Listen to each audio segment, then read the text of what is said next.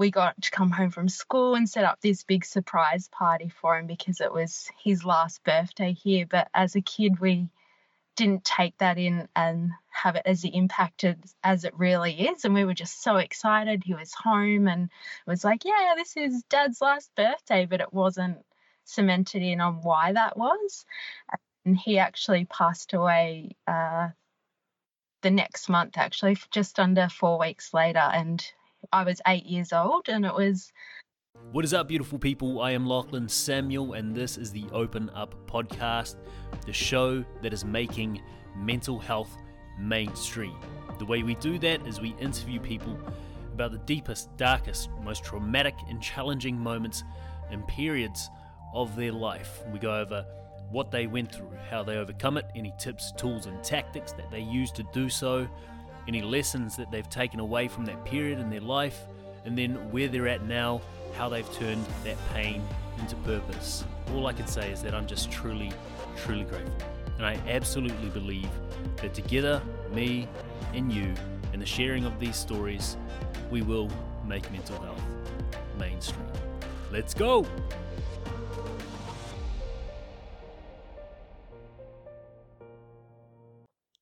Welcome back to the Open Up Podcast, everyone. It's episode 88 with Jamie Sheridan, new Happiness Co-Ambassador.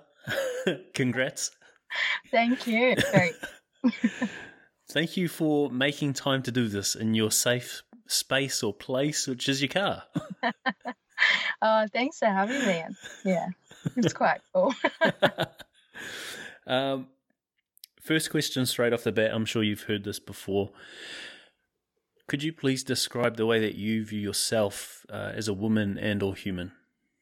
I've been thinking about this for a while because I was never really sure on how I saw myself, and I've come up with something simple and sharp, and it's just kind and colourful. Well, that is simple. And I would agree. Like, having met you a few times, yep, absolutely. Thanks. Yeah, it's straight to the point. Let's dive straight into your story, which starts in childhood. You happy to walk us through that? Yeah, absolutely. So I grew up with, I was the second child and with my mum and my dad, and I thought my childhood was normal, and it turns out it wasn't. My dad had cardiomyopathy. He had that before I was born. So I just was born into a world where he was always sick, and we were always in the doctor's hospital, and he was not home all the time because he was obviously in hospital for long periods of time. So Mum did the best she could, and we spent a lot of time with my grandparents, and it became normal, and I just thought everybody's dad was sick. And yeah. And I remember this one time, it was in October, it was his birthday, and we got to come home from school and set up this big surprise party for him because it was his last birthday here. But as a kid, we didn't take that in and have it as impacted as it really is. And we were just so excited. He was home and it was like, yeah, this is Dad's last birthday, but it wasn't cemented in on why that was. Yeah. And he actually passed away the next month, actually, just under 4 weeks later. And I was 8 years old, and it was really difficult as a child because grief is a really hard and personal thing, but as a kid you just have no idea how to process that or even understand it. I just remember being really hurt and angry because my dad was gone. Like, why did everyone else have one but I didn't? And I just went into this really little shell of being quiet, and I never spoke about him because it made people feel awkward, and I would get that look of, oh, you're that girl that lost her dad. And then that's when the identity of the girl who lost her dad was created, and I lived through that for many, many years because that's who I thought I was. And I remember going to school and everyone just looking at you like you were on a different planet, but that was just their way of not knowing how to make me feel okay. Yeah. And then we lived, that was, so when I was 8, and then in early high school, my mum called my sister and I into the room, and my uncle, which is my dad's brother, was always really sick. But we never really understood why he was sick. And she explained to us that he had HIV passed down through a blood transfusion when he was a child. Wow. Yeah, so we never knew that, and my mum was the only person that knew that. My dad didn't even know that before he passed away either, and so that we were told that a couple of days before he actually passed away as well. So there was that next death in our family that was normal to us too, because we had already lived it with my dad. And then my grandfather, which is my dad's dad, he passed away maybe a year or two after that as well. So that was a pattern of 3 big men in my life that had gone, and it was still that normality that this shit just happens to everybody. Like, it's nothing. And we were used to it. Why we were really sad, like, me and my sister were processing this as teenagers where everything's at that awkward age anyway, and like, we went through some fucked up shit, but we just didn't realize. Like, we saw all of them, like their bodies after they passed away and all that kind of stuff, but it was never a big deal in a sense. So, and then I kind of left school with that and kept it all inside and just buried that down. And I was quite shy, and I was extremely overweight when I left school. And I had just come out of year 12 not knowing who I was and never really finding my place in the world of who I belonged or where I belonged. And the friendship circle, I wasn't sure, and I just went to the pub after my exam with a group of friends once, and I got drunk for the first time. I was a bit of a late bloomer, and I'm just thinking, this is awesome. This is kind of like a mask, I guess. I can just be this person that makes people laugh and happy and can hide behind her weight and drinking and that kind of stuff. So then that new identity of the funny fat chick took over.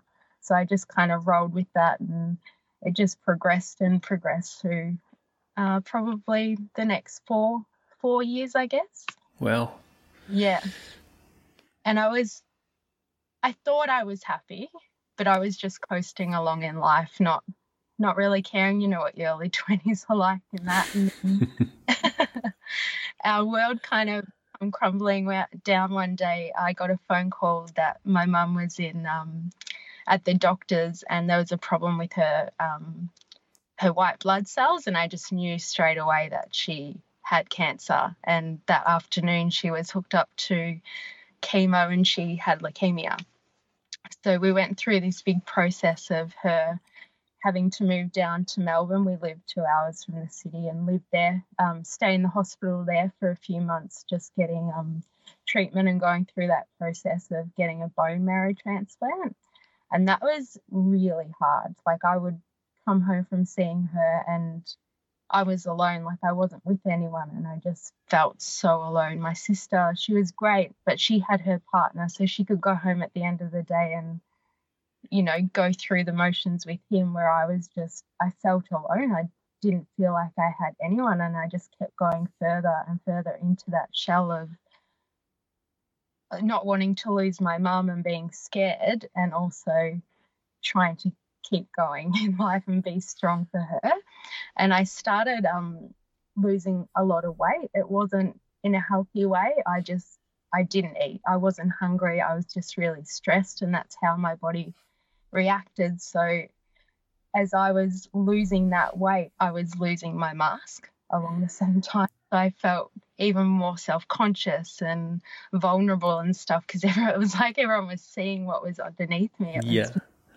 My funny fat chick was going away, and who was I without that weight, kind of thing. And so she ended up getting better and coming home, which was really, really great. And it was kind of adapting to that new world of mum being home now, and I have the responsibility to take care of her. Her doctors weren't there, and it was up to me. And like, obviously Dad had passed away too, so it felt like it had fallen onto me.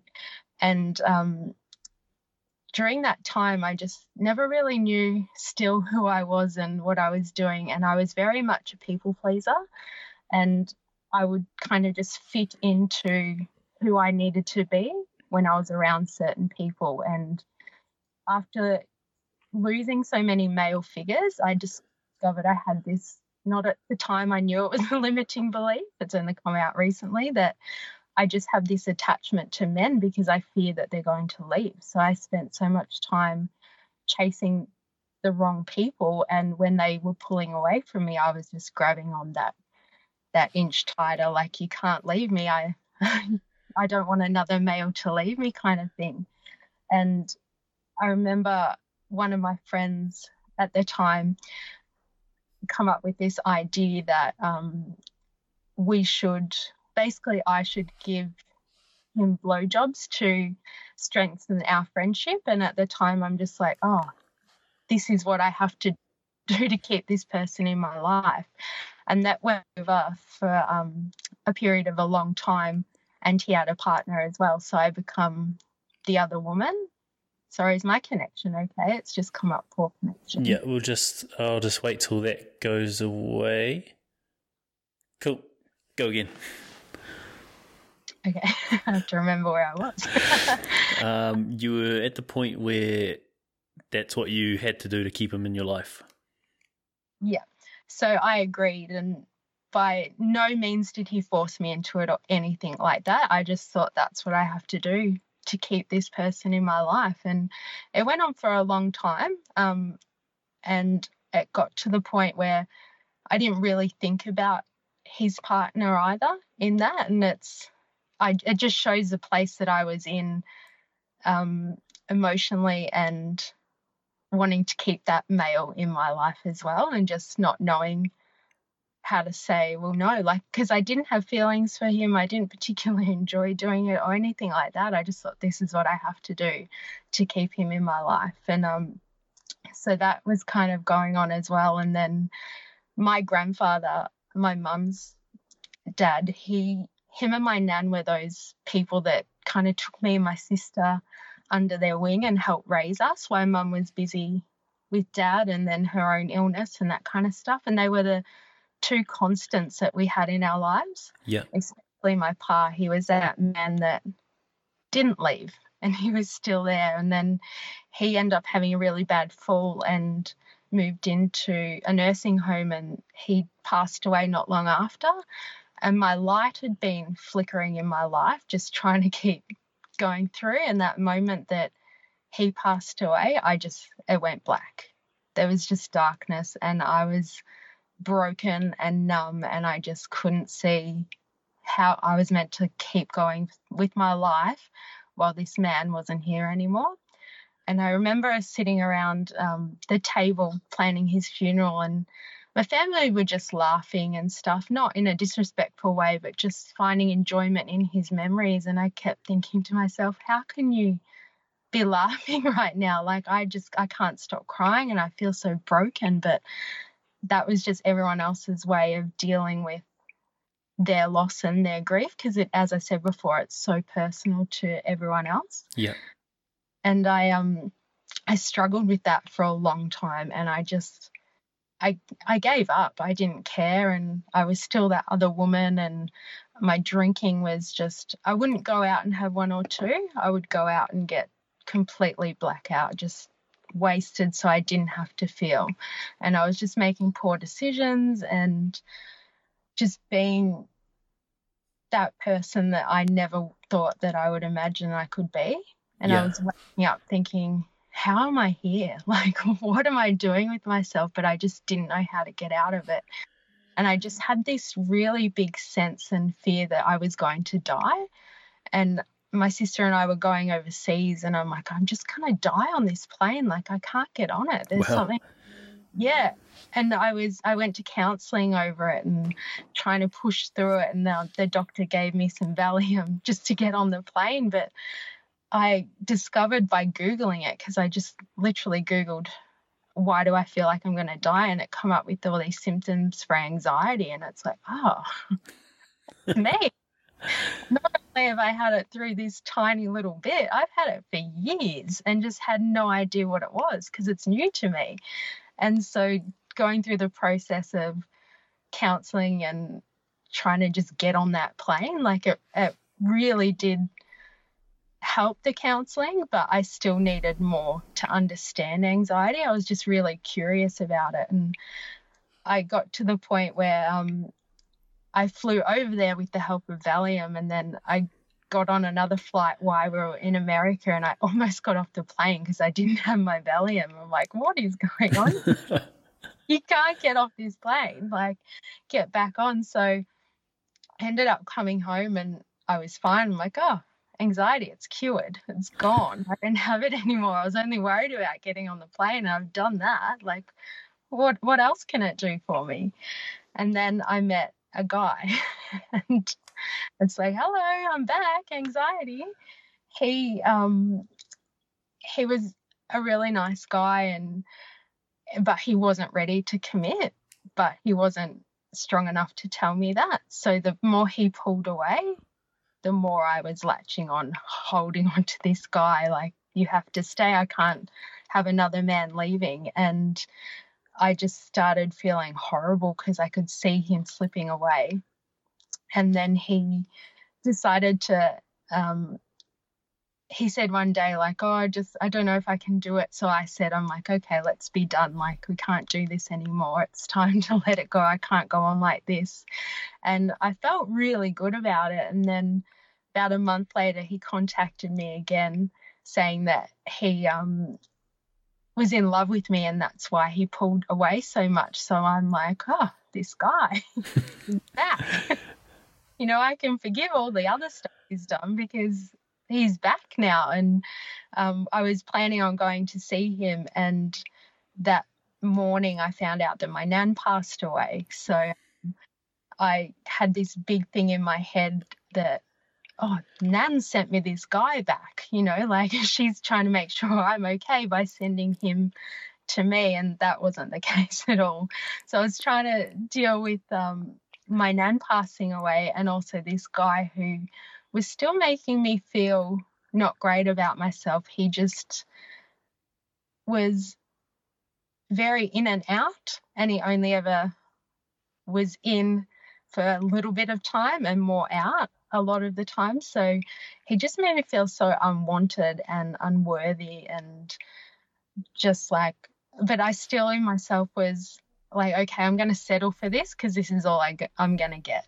So I just took it on board and said, okay, you just have to do it. And like, I remember he told me he loved me and then took it back about 5 minutes later. Wow. But I was just like, this is all I'm going to get. I have to think that that's okay. And I knew it wasn't, but I wasn't ready to admit it. And we ended up ending things not long after, and that just sent me further and further down. I was just miserable. I had nothing about me that I thought was lovable, and I just felt alone and numb and just completely blank. I was living each day just living. I wasn't going out there and doing stuff with my life. I was just going through the motions of it all. And I remember during that time I needed something positive in my life, and I just searched happiness in my Facebook and because I'm like, positive quotes or something just to pop up, and happiness quote come up, and then I started liking them and engaging with them a little bit. And I'm like, I don't know what this is, but this is kind of cool. And I've never done anything personal development wise whatsoever.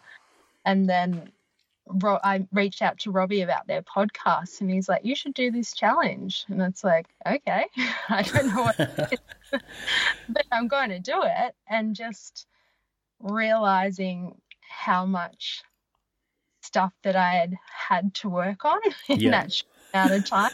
Like, whoa, what is personal development, and why haven't I been doing it like for years? It's crazy, all the stuff that just come out from that, and then it's all pieced together piece by piece, like how I formed attachments to people and why I formed attachments, and it's just blown my mind in the last 16 months of what the hell have I been doing? That's awesome, buddy. Before we get into all of that and speak about all the goodness within Happiness Co and what you've learnt, I've got a few questions from that story. The first one is, knowing that your dad was sick a lot of the time and your mum having to look after him, do you think that you modelled your behaviour and the way that you viewed relationships off of that? Yeah. I've never really thought about it that way, actually, but yeah. Yeah, because I could understand you feeling like you need to please men and keep them around if that was literally what your mum was doing. Yeah, as I said, my mind's just kind of blown. That's I need to unpack that one, but Win. yeah. You don't realize what you take on as a child. Yeah. Absolutely. Was there, you spoke about that last birthday with your dad and not really understanding the significance of it. Was there any guilt from there on for not having celebrated that, I guess, as you would have liked, looking back now? Not particularly about that. I hold most of my guilt about my dad in that I don't remember him that well. Okay. I was 8, and the memories I do have are of him when he was passing away and that kind of stuff. And I know more about his death than I do the person who he was, so that I hold guilt over that more. Yeah. Wow. Have you been able to work through that or relinquish any of that at all? Yeah, in the last few months, actually, it's all kind of come ahead of this stuff. And Michelle, she recommended writing letters. So I did 21 days worth of letters to my dad, and just kind of, it wasn't necessarily pouring my heart out every day, but it was just communicating him in the only way I have, with him the only way I have, I guess. But I've been learning more stuff about who he was from my mum and my auntie and that kind of stuff that they've never really thought, oh, we know this, but Jamie doesn't. So, yeah, it's been quite cool learning who he was and how similar the two of us are. That's awesome. That's really cool. Were you able to talk to anyone about how you felt or what you were thinking after losing your dad? I know you said while at school you were treated a certain way and people sort of distanced themselves because it was that awkward conversation. Were you ever able to open up at all about it? No, never. I've been like that majority of my life, just things I've just kept to myself. And if I would open up, it would be a very tiny bit. It would just be kind of like laugh it off and push it down and keep going. Yeah. And laugh it off means that it doesn't really, you're giving people the idea that it doesn't really matter too much, just in case they react or they cringe or like it's awkward, and so you're sort of defending yourself before you even put it out there. Yeah, 100%. Yeah. In terms of that, like burying that trauma and losing your dad, looking back now, do you understand how it influenced your behaviour moving forward? Yeah, in a massive way. How so? With attachment too, and that fear of people always leaving, because that's the thing that I had. I just focused on those who left instead of remembering who was here. And I didn't realize that I spent a lot of time chasing those that couldn't stay, just to validate that was right, that men always leave. So yeah, that attachment is something that I've really been working on in the last few months after I discovered I was doing it. Just trying to keep who I was and not latch on to everybody. Yeah. Damn, that's powerful to break that down and to be able to work on and eventually relinquish that. It's going to be profound for your life. Yeah, it really is. It's probably my biggest growth will come from healing that, and I've done so well. I've still got a little bit more to go, but yeah, I've come so far with it in the last few months. who did you have to become when your mum was sick? Because I know you said that, like, although your sister had a partner, you'd have to be alone pretty much throughout that whole thing. Did you have to change in that situation at all? Yeah, I kind of took on the role that my dad would have taken, like her, just to be her support and her partner in life, I guess. I know that sounds a bit weird, but I stepped into the role he would have taken if he was here, and yeah, helping her through that. Do you feel like you ever let go of that role at all? I struggle with it and I still do hold on to that, but it's something that I'm getting better with, but it is a hard role to break because I think the guilt steps in there too. Like, it wasn't her choice that her husband passed away and stuff like that, so I hold that guilt, like I can't leave her alone. I don't mean this to sound rude or disrespectful at all, but did you find a sense of validation in having, like, in playing that role and knowing that you were being like the protector or the support for your mum? Not particularly, no. I always, when people would say like, oh, you're doing such a great job with helping your mum and stuff like that, I always really shy away from it and don't like that attention. I just do it because she's my mum. So yeah, I don't think I get validation from that, no. Okay. Moving on to being, I think you said, the overweight girl who was funny. Yeah.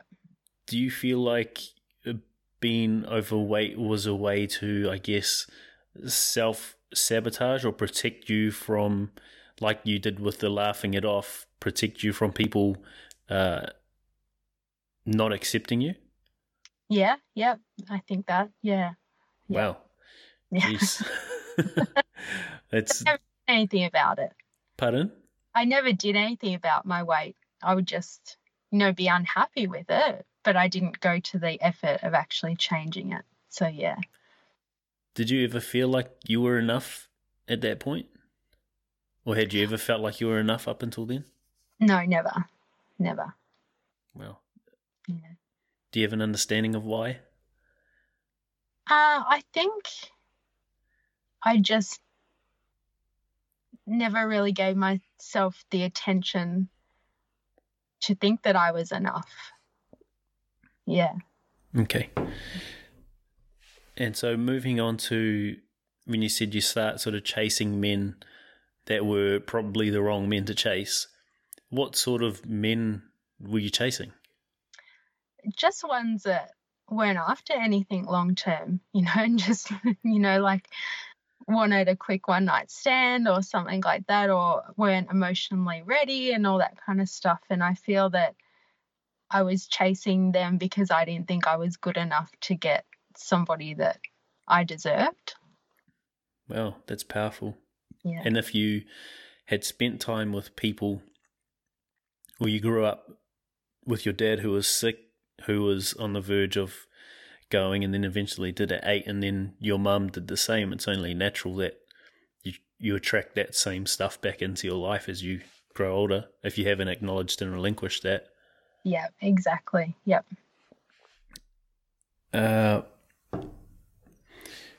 Was there ever any guilt for being the side girl? I know you said you didn't think too much about it, but I've definitely been the side guy before, and there was a lot of guilt, a lot of self-hate. Was there any of that for you? At the time, no. And it did happen a long time ago, and it stopped a while ago, like a long time ago as well. But it's only been recently when I've started changing my life for the better, where I've realized, like, what have you done? Like, I always pushed it, that's his side of the story to deal with and not mine. And it's like, no, Jamie, you take responsibility for what you done. You made a choice to do this and you didn't care at the time, but, you fucked up. You should have said no. So knowing that you feel that way now, how have you, I guess, been dealing with that, processing that? Because for a lot of people in that situation, that would turn into like self-loathing or self-hate. Yeah, I kind of separate the person I was then to the one I am now and look at it like I did fuck up. I made a mistake, and I know that the person I am now would never, ever, ever do something like that again. And I just hold myself responsible for it and take responsibility, but know that I'm changed, and I just know in my heart I'll never do anything like that again. Is there a lesson in that for you? Yeah. What is it? To not be a people pleaser for start, and to also not hide behind the excuses of that I did it because I needed to keep him in my life. Yep. Or that poor connections there again. Is Jeez, it okay? please. It's okay, my end. Oh, now I'm gone. What? It's good, my end now. Is it good, your end? Yep. Yeah. So just not hiding behind that excuse that, you know, of all the other bullshit, like I'm fearing he's going to leave and all that, and just to own my mistakes, and also a lesson in not being so hard on myself about those mistakes that I've made too. That's powerful. That is, because it's, for a lot of people in that position, it'll be easy to hide behind something like that, like an underlying or driving, motivating factor behind that sort of behavior. So that's powerful, and it's just going to help you relinquish that as well. Yeah.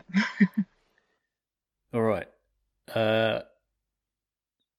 Now, I think you said you weren't able to, I guess, express yourself when you lost your dad. You were alone for most of the time and had to be the supporter, the protector for your mum while she was sick. And then we move on to like losing your granddad. You said you were crying while you were planning his funeral. Were you able to express yourself when you lost him? No. That's all I could do was cry, and just that, you know, that really heartache that you get sometimes? Yeah. It was like that. I was just broken. I just couldn't, like, of course my mum and family knew that I was really upset, but the extent of it, I don't think that they understood, because I just couldn't express that. Looking back now, do you think that was like an accumulation of the loss of your dad and then the loss of your granddad? I think so. I think it all kind of just come out, because he was a father figure to my sister and myself, and he stepped in and took that role once Dad passed away. So I think that brought out, when he did die, it brought out a lot of the locked up trauma from when Dad did pass away. Well, and if you didn't already have that belief cemented that men leave you, then I guess when he passed away, that sort of just solidified it. Yeah.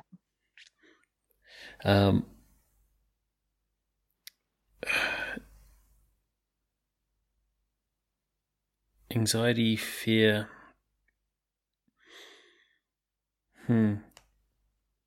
Insane. I think you said with your anxiety, it was like a fear, especially while you were traveling, a fear of dying. Do you think that goes back to because you'd grown up with sickness, both with your dad, your uncle, then your mum? Yeah, I think I just, deep down, it was like, well, Dad died when he was young. Mum got sick. I'm just going to die when I'm young too. And just being around that death so often and frequent during my childhood, I think it just latched on and come out in I'm going to die on a plane kind of scenario. Looking back at your childhood and knowing that sort of anxiety come up while you're traveling, can you see any behavior or any sort of anxiety throughout your life up until that point? Oh, yeah. I had it for years. Really? I had no idea, because it was never really spoken about anxiety or depression in my immediate circle, and that kind of stuff. And I just had no understanding of what it actually was. And when I started reading it, it's like, whoa, I felt like this for a long time. And I just put it down to nerves. Like, I'm nervous. It's like, no, that's anxiety. And yeah, I can't remember a time when I didn't have it. Wow. And how would that anxiety manifest for you? Was it only ever catastrophizing and like fearing you're going to die? Yeah, just everything was, if my sister was running late or something, she's had a car accident, like it's never like she just had to run back and grab something. It was always that instant, like, huge drama. Something's gone wrong. Yep. Yeah. I was exactly the same. My dad was a cop, and any time he was like 5 minutes late home, it was like, oh my God, he's been shot. Yeah. It's crazy. It is. Yeah. Okay. So in moving on to when you're now with this guy who's saying he loves you and taking it back, and he's like quite often pulling away, what story were you telling yourself about him pulling away? That just like, why would he love me? Like, why would he want to be with me? This is the validation I need to say, yep, I knew it's about time he was going to leave. Of course he was going to leave. They all leave, kind of thing. So it's just validating that, that belief that I had. Yeah. If you had that sort of underlying belief and that validated, it sort of validated that him pulling away. When he pulled away, did you feel like you needed to please more to keep him? Yeah. Yeah. I was like becoming a person that I knew I wasn't, like tolerating behavior that, he's a nice person and stuff like that. But now I'm out of it. I can look back and think, I didn't even really like him in that way. I just thought that that's the best I was going to get. Like, we would go out and he would be this person that I'm just like, oh, I don't like this quality about you. But it's not a bad thing. That's just who you are and it's not me. But I would say that's okay and, form and change and try and be this person that he wanted me to be just to keep him. Wow. Who were you and who did you have to change into to keep him around? It was kind of like his mother.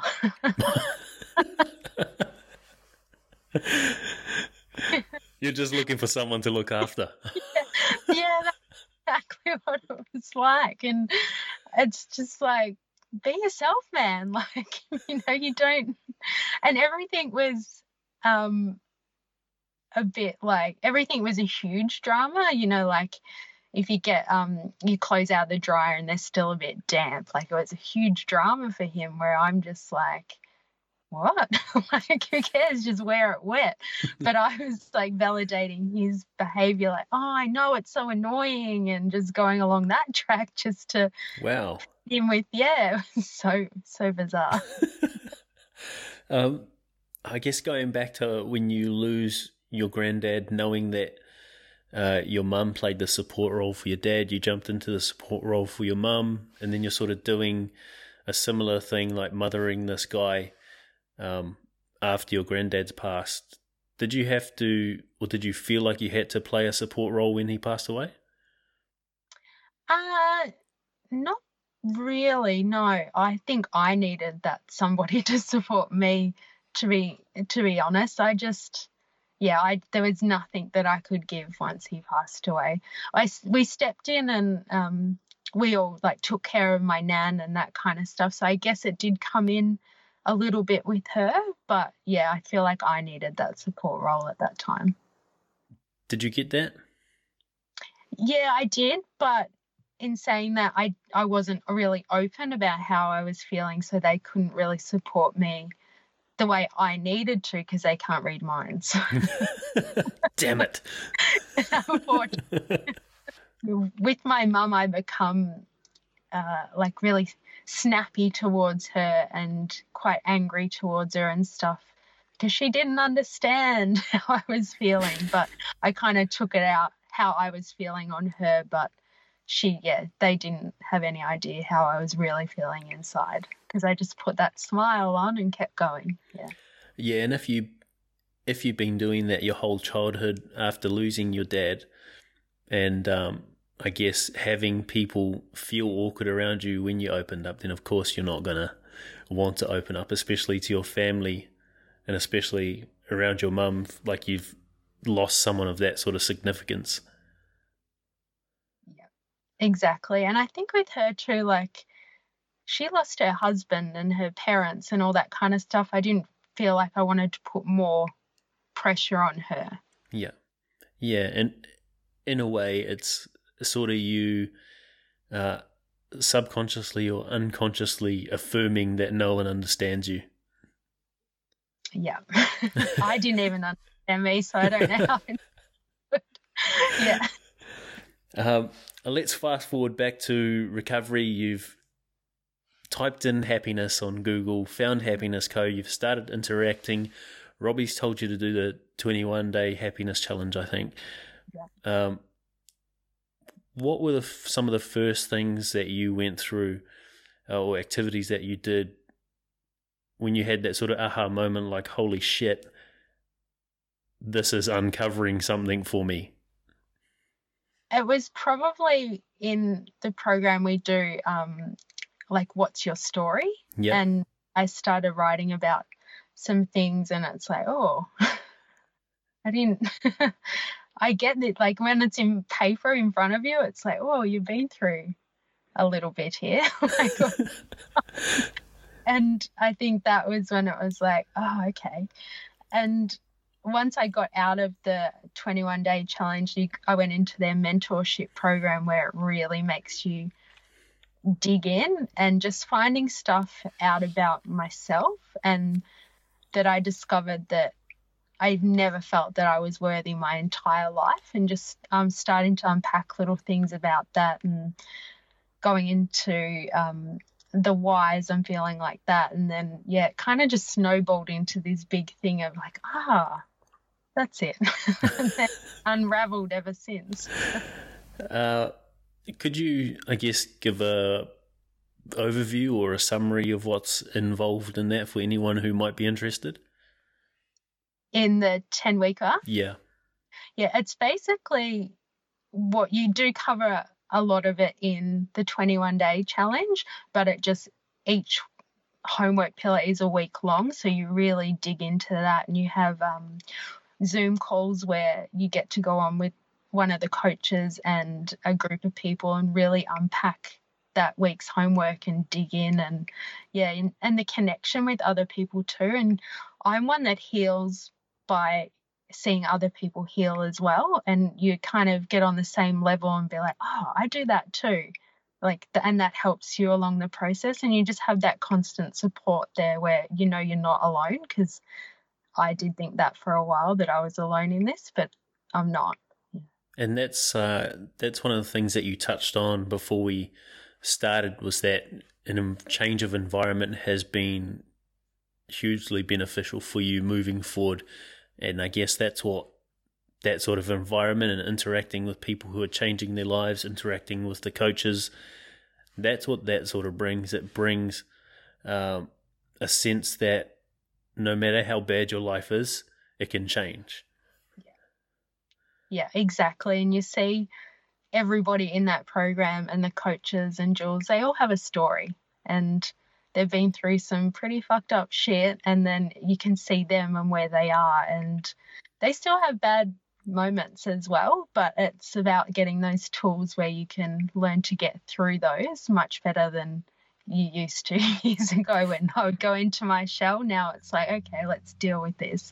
And just you're not alone, and having those people there to remind you of that, it's pretty special. That's awesome. You also touched on hypnotherapy. So what did you get out of that? Well, I did try that for when I got back from overseas. I'm like, "Oh, I need to be able to get on a plane without Valium and freaking out because I don't want to get that addicted to that stuff." And so I rang him, and I just connected really well. And he was studying psychology, which fascinated me. And we were in the session, and he's the first person that ever told me that I could change my life. And at that stage, I wasn't ready to do anything with that information, but it was like, oh, okay. And yeah, I got that, and I think I went to I got it for a mixture of fear of flying and anxiety. And I went to get on a plane by myself for the first time about 3 weeks after it, and I was fine. Like, it was incredible. I didn't need any Valium. I was calm, no anxiety or anything. I'm like, this is awesome. And yeah, it was so helpful for me. That's amazing. How have you, knowing that you had, I guess, buried everything that you've been through, how have you given yourself permission or allowed yourself to express everything that you go through now? Just by putting my big boots on. And I just always remember to be vulnerable and be open, and those that don't accept me for that or find it weird or confronting, well, that's just their story and this is mine. They just have to love me for all of it. Okay, I can't skip past that. How have you gone about finding self-acceptance? Because for most people, that is the underlying issue, not feeling like you're enough. I just keep reminding myself. I'm like, just those affirmations in your head, and just reminding myself, you are meant, those that are meant to be in your life will stay in your life. And I just always remind myself that and try and break free from that attachment to those that are on a different journey. That's powerful, especially for you, knowing that you felt the need to chase men and to keep them in your life. Like, obviously you had that story since your dad passed away that men leave. Knowing that your dad passed away, you would have told yourself that story over and over again. And that's the only way to get rid of that, is to tell yourself a new story over and over again. And so that's why affirmations are super powerful. And to have one that's specific, I guess, in regards to your certain underlying limiting belief, that's super, super powerful. And that's going to change your life a lot quicker than a vague, broad affirmation would. Yeah, and it's hard. Some days it's just like, this like little negative thing over here, but you just keep pushing and overpower it. But it is hard, but they're the days where you've got to push harder. Yeah. All right, a couple questions and we'll wrap up. Knowing everything that you've been through, knowing that you've met the co now and you've got your tribe, you're changing your life, you got your affirmations, what would you say the quality of your life is like now? It's so different and so much better. Like, in the past, like these last 16 months aside, I could only remember probably once or twice where I felt pure joy over the 10 years before that. And just now, like, I have that feeling back and that color back in my life, and that light switch has been turned on, and just, yeah, it's incredible. I still pinch myself. Wow. What was that one moment of pure joy? I went to see a psychic not long after my pa had passed away, and I'm really open-minded, but a little bit of me was a bit skeptical. And just that moment after I got out of that, I was like walking down a main street in Melbourne, like rainbows and glitter just spurting from my body of pure joy. And that moment is one of those where I'm just like, I always remember that moment because there weren't many like that. What's your most recent one? My most, when I become an ambassador. Yes. Fuck yeah. And deserved too, because you're an amazing human. Oh, thank you. What are you most grateful for right now? I'm most grateful for my past because it has got me to where I am right now. Cute. That's the best one so far. Last question. If you had the chance to put a message on a billboard where thousands of people would see it every day, what would that message be? I I think it would just be something basic like choose joy. I remember someone told me a while ago, if you're struggling to find joy in your own life, find it in other people's lives, and then eventually flood into yours. So now it's just choosing joy in every situation. Yeah. That's powerful. And I love the way that you describe that, because where attention goes, energy flows. So 100%, if you can't find joy in your own, find it in someone else's. That's cool. I've never thought of it like that. Exactly. All right. To wrap up, I want to acknowledge you for doing this in your safe place in your car, for persevering through all the cutouts, but most of all for who you are as a person, having met you, having spent some time with you, and knowing what you've been through. I'm very, very proud of you as a friend, and I'm grateful to have you in my life, grateful to share your story, and grateful that you're now an ambassador for Happiness Co. Oh, thank you. I'm so grateful. You're incredible when you do that. Thank you, buddy. You have a good day, eh? Okay, thank you. Bye. Bye. Now, before I let you go, you beautiful, beautiful human, I just want to say I hope that you liked that episode. I hope that you enjoyed it. And if you did, please make sure that you share it with your friends, your family, anyone that you think or feel will benefit from listening to this story of vulnerability, this story of courage, this story of overcoming struggle. Now, if you haven't already, please follow us on Facebook and Instagram. If you're on Instagram, you already know that you sleep in my fridge. Inside joke. And please, if you can, subscribe to us on YouTube or give us that 5-star review on iTunes, Stitcher, Spotify, whatever podcast platform or app that you use. It'll go a long, long way to helping us make mental health mainstream and getting these stories of courage into the mainstream. Thank you all, guys. Ciao.